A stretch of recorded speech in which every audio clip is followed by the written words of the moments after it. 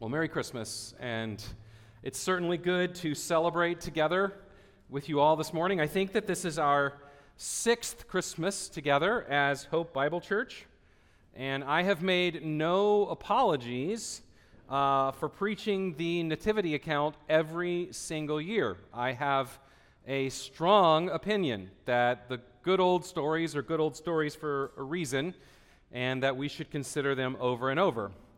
But I am going to stay in our study of Philippians this year, and I do not consider it a departure from our normal pattern, because we often consider the nativity from different perspectives. So sometimes we'll talk about Mary's perspective, or Joseph's perspective, or the shepherd's perspective, the wise men's perspective.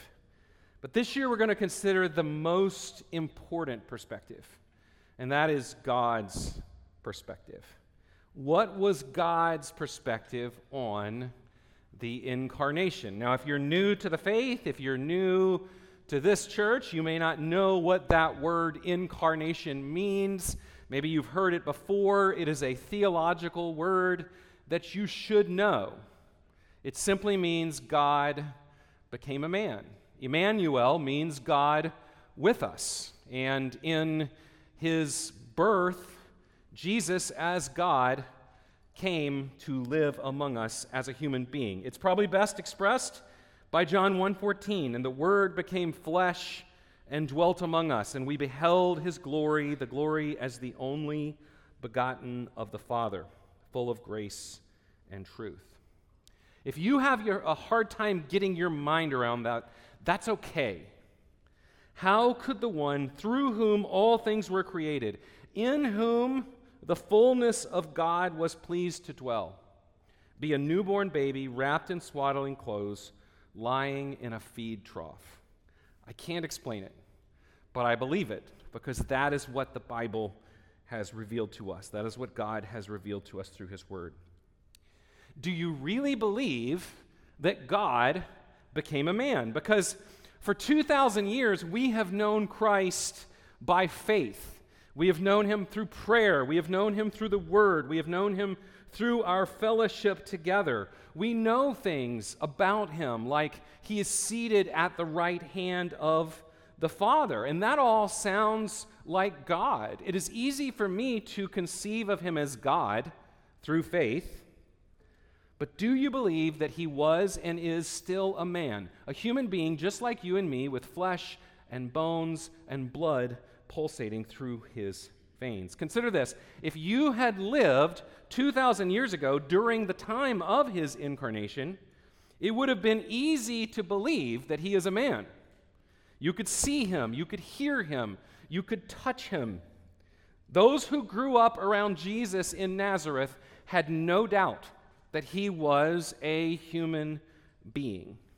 But how hard was it for them to believe that he was God? I am amazed at the faith of the shepherds and the wise men, because our Christmas carols really don't do this justice. Little Lord Jesus, no crying he makes. Not true. Babies cry when they are hungry. If little Lord Jesus didn't cry, there would have been something wrong with him. He was a real human baby, and of course he cried. I've been particularly struck this year at Silent Night, which speaks of radiant beams from thy holy face. Also not true. No beams. No laser beams from the eyes. No halos. Just a newborn little baby. We've been blessed this year with the arrival of little Adrian and little Daisy, and they're cute, and everybody wants to hold them, but nobody's bowing down to them.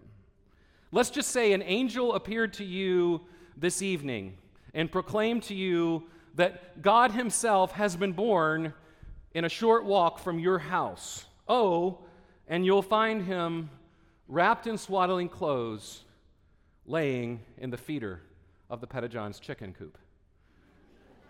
Now you might say, I need to go and check on that baby to see if he's okay. But you're not going to go and bow down lightly.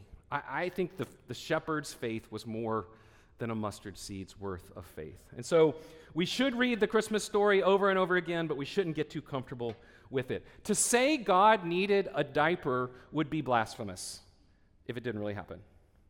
So, Philippians 2, 5 through 11 gives us a theology of Christmas. It tells us about the incarnation from God's perspective. What does Christmas mean to God? And I would say, Christmas or no Christmas, this is a passage worth meditating on, worth knowing, worth memorizing. And I hope that you will find time tonight or tomorrow to discuss these things together with your family. Let me read Philippians chapter 2, verses 5 through 11. We've been reading it for this entire Advent season.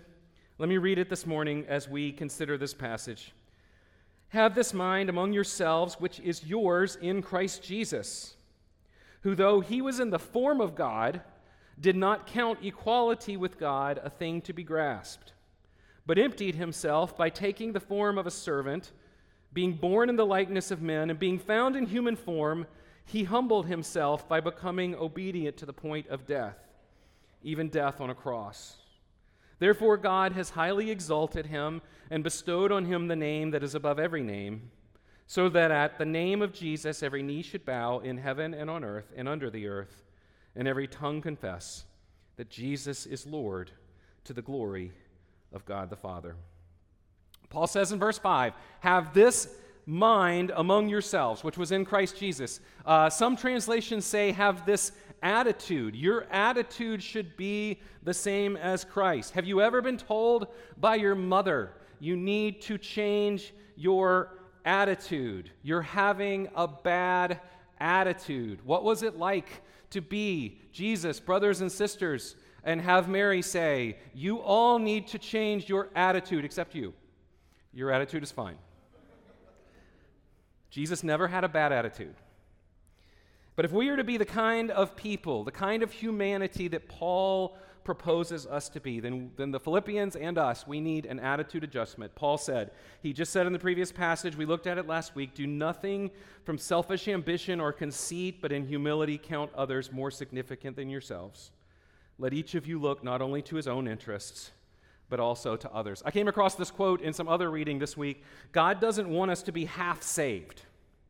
He wants us to be completely saved, filled with faith and love. He wants us to be like Jesus. All that selfish ambition, all that vainglory, all of that self-interest, God's desire is not that we take that down by a percentage.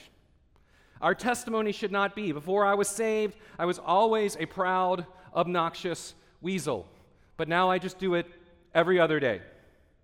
God wants all of it. No, Paul says, do nothing from selfish ambition. None of it. And so, to finish this long, emotional exhortation, we've been here since the week after Thanksgiving. We started in chapter 1, verse 27, where Paul says, only live in a manner worthy of the gospel. We're going to finish it up today, and we're going to see this mind of Christ to which we should aspire. And so I'm just going to give you 5 statements. I'll give them to you as we go along this morning. The first one is this. Jesus Christ voluntarily gave up all the privileges that go with being God. Let me give that to you again. Jesus Christ voluntarily gave up all the privileges that come from being God. It says, who, though he was in the form of God, did not count equality with God a thing to be grasped. If you're new to the Christian faith this morning, or if you're new to thinking deeply about these things, I want to tell you something very important, and that is this. Jesus did not begin to exist when he was born on Christmas Day. Jesus did not just begin to exist when he was conceived in Mary of the Holy Spirit. He has always existed as the second person of the Trinity. In all eternity, Jesus existed in perfect love and peace and comfort with God the Father and God the Holy Spirit. He was and is and always will be equal with God. And he enjoyed all the privileges of being God. He was always in the form of God, even before he came in the form of man. And the astounding thing about the incarnation is that Jesus, being in the form of God, did not regard being equal with God as something to be grasped. He did not consider it something to be held on to. Last weekend, we started watching Indiana Jones and the Dial of Destiny. So Harrison Ford, he is one of the most iconic actors of my generation, all right? Let me just name some people, some characters that Harrison Ford has played. I'm going somewhere with this, I promise. Han Solo, Indiana Jones, Dr. Richard Kimball, Jack Ryan. These are iconic. Many actors would be thrilled to have one of those roles, and Harrison Ford has had many. Clearly, in the Dial of Destiny, Harrison Ford, being 82, is trying to cling to something. He's trying to grasp something that is being taken away from him because he looks like an old man, and he is an old man. And that former glory is gone. And it seems a little wrong to watch him try to be that young man again. And I showed you last week how Satan is the original glory snatcher, right? Isaiah 14, we read, "How you have fallen from heaven, O day star, son of the dawn, how you were cut down to the ground, you who laid low the nations. You said in your heart," and then he gives these 5 statements that start with I will ascend to heaven. I will set my throne on high. I will sit in the mount of the assembly. I will ascend above the heights of the clouds. I will make myself like the Most High. So these are the things that Satan said in his heart when he rebelled against God. This is the selfish ambition because Satan tried to take glory that did not belong to him. He tried to snatch the glory of the Creator by saying, I will make myself like God, the Most High. He was not satisfied to exist as a creature in the presence of glory. He wanted glory for himself. And so, unlike Harrison Ford, Jesus Christ did not try to cling to fading glory. He is forever glorious. He possesses a glory that will never fade. And unlike Satan, Jesus did not try to grasp glory that did not belong to him because he already has all the glory. And so, like Satan, it is deeply embedded in our fallen, sinful human condition to cling desperately to what we have or think we have, and to strive desperately after what we don't have. And so that's why Paul's exhortation to do nothing from selfish ambition or conceit, but in humility count one another as more significant than ourselves. It feels so alien to us because, I'll indict myself here, and you can join me, we are clingers and we are graspers. Jesus was open-handed. My friend Sean Higgins said one time, Satan grabbed glory. Jesus grabbed a towel, and he washed his disciples' feet. And they were amazed that one they respected so much would do the work of a servant. Peter couldn't bear it. I should be washing your feet. Jesus, just let me wash your feet. Jesus gave up all the privileges of being equal to God. Every privilege that comes with being God, he set it aside. It's probably best stated by Paul in 2 Corinthians 8:9, "For you know the grace of our Lord Jesus, that though he was rich, yet he became poor for your sake, so that by his poverty you might become rich." Secondly, not only did Jesus give up all the privileges of being equal to God, Jesus Christ himself, being God, became a slave. Jesus Christ, being God, became a slave. It says, but emptied himself by taking the form of a servant. Okay, so many, many vials of ink has been spilled in the last 2,000 years over this little phrase, emptied himself. You might hear this referred to as the doctrine of the kenosis, all right? Kenosis is simply the word that comes from kanao, which is this word emptied. This is a much discussed word. And the problem here is that Paul doesn't say what it is that Christ actually emptied himself of. It just says he emptied himself. Now, it is very important that we all understand that Jesus did not empty himself of one single ounce of his godness, of his deity. Nor did he empty himself of any of the attributes that belong to him, because he is God. From his conception and birth, Jesus remained fully God. Paul says in Colossians 2:9, in Christ all the fullness of the deity dwells in bodily form. Everything it means to be God dwells in Christ Jesus. So it is better to think of Christ emptying of himself as the laying aside of his privileges that were his in heaven. Rather than stay on his throne, Jesus, the NIV translates it, made himself nothing. And when he came to earth, he gave up those divine privileges. He veiled his glory, and he chose to occupy the position of a slave. And this is why, by the way, I don't like to sing about beams of light coming from his holy face, because normal human babies don't have beams of light. And to me, that statement in Philippians 2:7 is sort of negated by that verse. Had Jesus not emptied himself of his glory, there would have been more than radiant beams. At the Mount of Transfiguration, when Jesus just peeled back the curtain a little bit for Peter, James, and John, they went to their knees. Those weren't just beams. And so many theologians are frustrated here that Paul just drops this statement about self-emptying but doesn't really explain it. But that's not Paul's point. Paul's point is Jesus, being God, became a servant. That's the point. That's the point of this whole passage. Jesus, being God, became a servant. Why shouldn't we, as followers of Christ?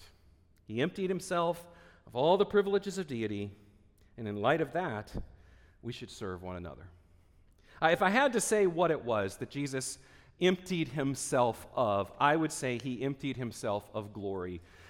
And I say that from John 17, which we looked at a couple of years ago. John 17:5, in his final prayer, Jesus prays, "And now, Father, glorify me in your presence with the glory that I had with you before the world existed. Restore to me that glory." So that's an educated guess of what it was that Jesus emptied himself of. But we know that Jesus goes to the cross thinking and trusting that the Father will indeed raise him from the dead and restore him to the glory that he had in eternity past. Number 3, Jesus Christ, being God, took on everything it means to be fully human. Jesus, being God, took on everything it means to be fully human. It says, being born in the likeness of man and being found in human form. If you're wondering when it is that we're going to get to the Christmas part of this Christmas sermon, we have arrived. Jesus' humiliation didn't start when he went to the cross. It started in Bethlehem when he was born a real baby. So Jesus became a real member of the human race. In the likeness of men means he was not wearing a disguise. Jesus was not Superman with human clothes where he could just pull back his shirt and there was a big G on his chest. That's not the way it worked. This is a common misunderstanding of the incarnation. That baby born in a stable, as I've already said, was a real baby in every sense of the word. He cried when he was hungry. He needed his diaper change. There was nothing about that infant that seemed more glorious than any other infant. Contrary to the beautiful paintings, there was no halo. Pastor Stephen Davey says this: before his incarnation, Christ was clothed with glory of divine splendor. We cannot even imagine the glory. When God took on human flesh and blood, he looked like an average Jewish male. In Isaiah 53, it says, he had no stately form or majesty that we should look upon him. So God becoming man was an act of humility. Had he been born in a palace, Jesus would still have been letting go of the glory that he deserved, but he did not choose to be born in a palace. He chose to be born in a stable in a backwater town in the middle of the Roman Empire. Mary, his mother, was a teenage girl betrothed to Joseph. Having been found pregnant, no one would have believed that she was still chaste. It was a scandal. No one would have been inclined to believe her story, that an angel appeared to her and that the Holy Spirit came upon her. Joseph had to be told in a dream because he was going to quietly put her away. Mary gave birth away from home in a stable. There was no room in the guest room. We won't get into that this year. Family in Bethlehem would not have cared to welcome the shameful couple into their home. A stable outside would have to suffice. His birth announcement was to lowly shepherds. How will we know which baby it is? It's the baby in the feed trough. There's only one. The New Testament is clear that he knew humanity except for sin. Everything we know about humanity, at least in kind, Jesus experienced. And by the way, it's not necessary for humanity to be sinful. Before the fall, humanity was not sinful. One day in the future, humanity will once again. So my point is, sin is not inherent to being human. You can be a human and not sin. He fell down, he skinned his knee, he went to his mom, he cried, he grew in wisdom and in stature and in favor with God and man. He grew up, he went to school, he learned things, he learned from his synagogue, he learned the things that he needed to know. He ate, he drank, he played, he got tired, he wept, he cried at funerals. He endured the loss of Joseph, his earthly adopted father. He knows what it's like to lose someone dear to you. He spent years working and providing for his mother and his sisters and brothers. The writer of Hebrews tells us he was tempted and tried as we are, yet without sin. He was made like his brothers in every respect. As Christians, it should be our heart to know Jesus. Paul says in Philippians 3, I count everything as loss because of the surpassing worth of knowing Christ Jesus my Lord. Do you hear that? There's surpassing worth in knowing Jesus, but you don't get to just make up who Jesus is. I was just talking with someone before about all of the different documentaries that happen on cable TV at Christmas and Easter, and all those ads that promise we're going to discover the historical Jesus, and we'll talk to all the scholars and all the archaeologists, and they'll consider a bunch of obscure extra-biblical resources. But you won't find much consideration of the Bible, and probably nobody will mention Philippians 2. Paul is describing the actual Jesus in Philippians 2. If you want to know Jesus, you should give careful thought to this passage. Remember, the Jews were very turned off to who Jesus actually was. Suffering and dying messiahs wasn't in their theology. Jesus defied their expectations, and he defies ours too. Don't be so certain that you know him. Keep on pursuing him. Also, don't be tempted to think, well, Jesus lived like that, so I don't have to. Remember, Paul says, have this attitude in Christ Jesus, which was also in Christ Jesus. I don't have to live like this to be saved, but being saved, this is the manner of life that is worthy of the gospel. Number 4, Jesus humbled himself, obeyed the Father, and died on a cross. Jesus, being God, humbled himself, obeyed the Father, and died on a cross. It says he humbled himself by becoming obedient to the point of death, even death on a cross. Service, humility, obedience, and death. Those are the words that Paul uses to describe the person of Jesus, the selflessness of Jesus. If you want to know the attitude of Jesus, it's in those 4 words. When we studied John, I keep going back to John, there's so much about John that relates to this passage. But do you remember, we talked about how Jesus was the most dependent man who ever lived. In John 5:19, he says, "Truly, truly, I say to you, the Son came to do nothing of his own accord, but only what he sees the Father doing. For whatever the Father does, the Son does likewise." Imagine sitting in a restaurant and you overhear 2 grown men talking, and one of them says to the other, I'm totally dependent on my dad. I look to him for everything. I watch him to see what I should do next. And then I listen to him when he tells me to do something. That was Jesus' attitude.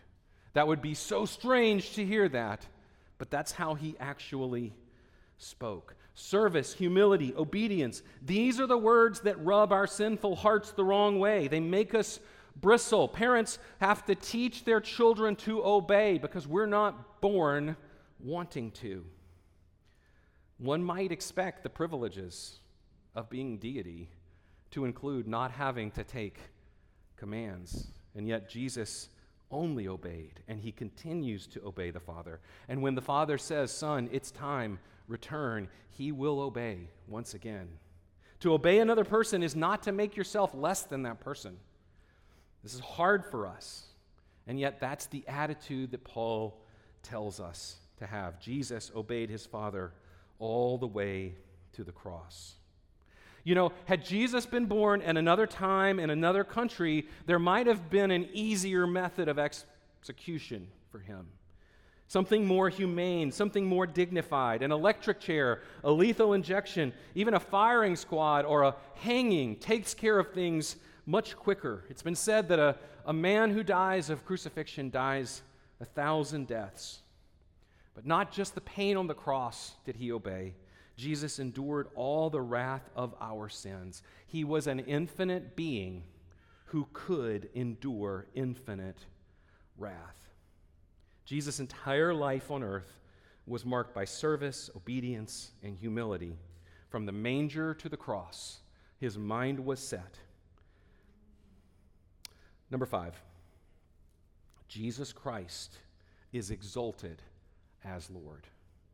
Jesus Christ is exalted as Lord. As we think this morning about that little baby in the manger who grew up to be the man on the cross, all of that service, all of that obedience, all of that humility, it all had a purpose. He did not just endure for the sake of enduring. He endured for the glory set before him. Paul says, "Therefore, God has highly exalted him and bestowed on him the name that is above every name, so that at the name of Jesus every knee should bow in heaven and on earth and under the earth, and every tongue confess that Jesus Christ is Lord, to the glory of God the Father." Paul Miller describes Jesus' life. He uses the letter J, which is easy to remember. It's the J curve is what he calls it. Service, humility, obedience, death. But at the bottom, there's resurrection, and then there's glory. Going down to go up. Glory snatchers, by the way, they follow the opposite path, rising, rising, and rising. They die, and their destiny is not resurrection, but death and destruction. So Paul is actually quoting in this passage from Isaiah 45. In Isaiah 45, Yahweh is declaring to Israel that there is no God other than him. He is the only one who can save. And then he declares, this is from Isaiah 45, "Turn to me and be saved, all the ends of the earth, for I am God, and there is no other. By myself I have sworn, from my mouth has gone out in righteousness a word that shall not return. To me every knee shall bow, and every tongue shall swear allegiance." In Philippians 2, Paul is saying Jesus Christ is that same God. He's the only one who can save. And to him, every knee shall bow and every tongue will confess that he is Lord. There's a progression in this passage, by the way. Jesus starts out, he is God, being in the form of God. At the end of the passage, having crucified and risen from the dead, he is declared to be Lord. Did you hear that? Every knee will bow, and every tongue will proclaim. Every single one of us this morning, everyone in this room, we will all bow before Jesus. Those who bow the knee to him in this life will follow him to glory. Those who refuse will fall to their knees in judgment before they are condemned to eternal punishment. For glory snatchers, their glory will be followed by humiliation. Do you want to be exalted by the Lord? Imagine being in the presence of the President of the United States, and there's a crowd, and he says, David Cleland, no way. Come on down here. Come on down here. Hey, everybody. This is my buddy. He's an associate of mine, right? And maybe that sounds a little shady today. But how about this? James 4:10 says, humble yourselves before the Lord, and he will exalt you. Because one day, having closed your eyes in death, you will open your eyes in life, and you will find Jesus, the one you have only known thus far by faith, and you will see him with sight. And you, like everybody else who encounters the risen Lord Jesus, will certainly fall on your knees before him. And then he will reach down, and he will lift you up, and before all the heavenly hosts, he will say, I know this person. He's been my friend. He's been my close associate. He can stand with me in my presence. Glory snatchers will never get to experience that. Only those who live with the same attitude as Christ: service, humility, obedience, and death. For all the great theology in this passage, the point is simple.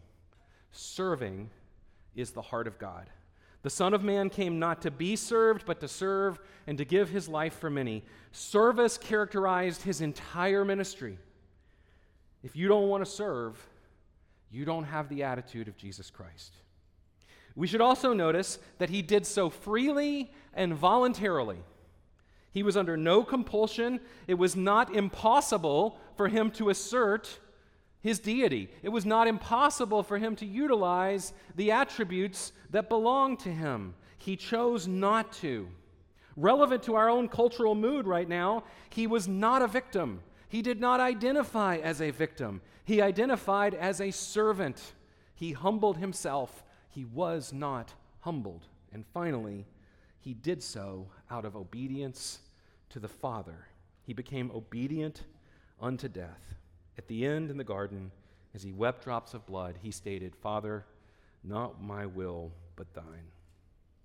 I want to end with this quote from Spurgeon. All of us good Baptists in here, we like Spurgeon. We ought all of us to think how our blessed Lord cast in his lot with the poor. When those wise men came from the east, I dare say they were surprised at first to find that Jesus was a poor man's child. Yet they fell down and worshipped him, and they opened their treasury, and they presented him with very costly gifts, gold and frankincense and myrrh. When the Son of God made the great stoop from heaven to earth, he passed the glittering palaces of kings and the marble halls of the rich and the noble, and took up his abode in the lodgings of poverty. Still, he was born King of the Jews. Have you ever heard of a child being born a king? Of course not. Children have been born princes. Children have been born heirs to a throne, but no one other than Jesus was ever born a king. The poverty of our Savior's circumstances is like a foil that sets off the glorious dignity of his person. You have read of good kings, David, Hezekiah, Josiah. Yet, if they had not been kings, we would never have heard of them. But quite otherwise with Jesus Christ. He was possessed of more true greatness in that stable than any other king ever possessed in a palace. But do not imagine it was only in his childhood that Jesus was the kinsman of the poor. When he grew up to be a man, he said, "The foxes have holes, the birds of the air have nests, but the Son of Man hath not anywhere to lay his head. Do you know that our comforts were purchased at the expense of his sufferings? He became poor that we, through his poverty, might become rich. We ought therefore to thank and praise the blessed Jesus every time we remember how much worse off he was in this world than we are." So we'll close this morning by doing what we always do. We will come together for the Lord's table, even on Christmas morning. It's a meager feast. What an appropriate time to celebrate such a meager feast compared even to what we enjoyed a few minutes ago at breakfast. It's simple and humble, like our Lord at his birth, but it represents Jesus' death and resurrection as it leads to glory. His body was broken and his blood was poured out. And, getting to the end of the Ephesians 2 passage, it points to a more glorious feast, one to which all who follow Christ will be invited, just like his life, humility followed by glory. So if you're here this morning and you're visiting with us and you know Jesus Christ as your Savior and Lord, then we would invite you to partake in this feast also with us. But if not, just wait, hang on, talk to one of the elders here, talk to somebody around you. We would love to invite you to Jesus so that you can come and participate another time with us in the full understanding of what it is we're doing. The men will pass out the bread and the cup, and hang on to that, and then we'll read a passage and we'll partake together.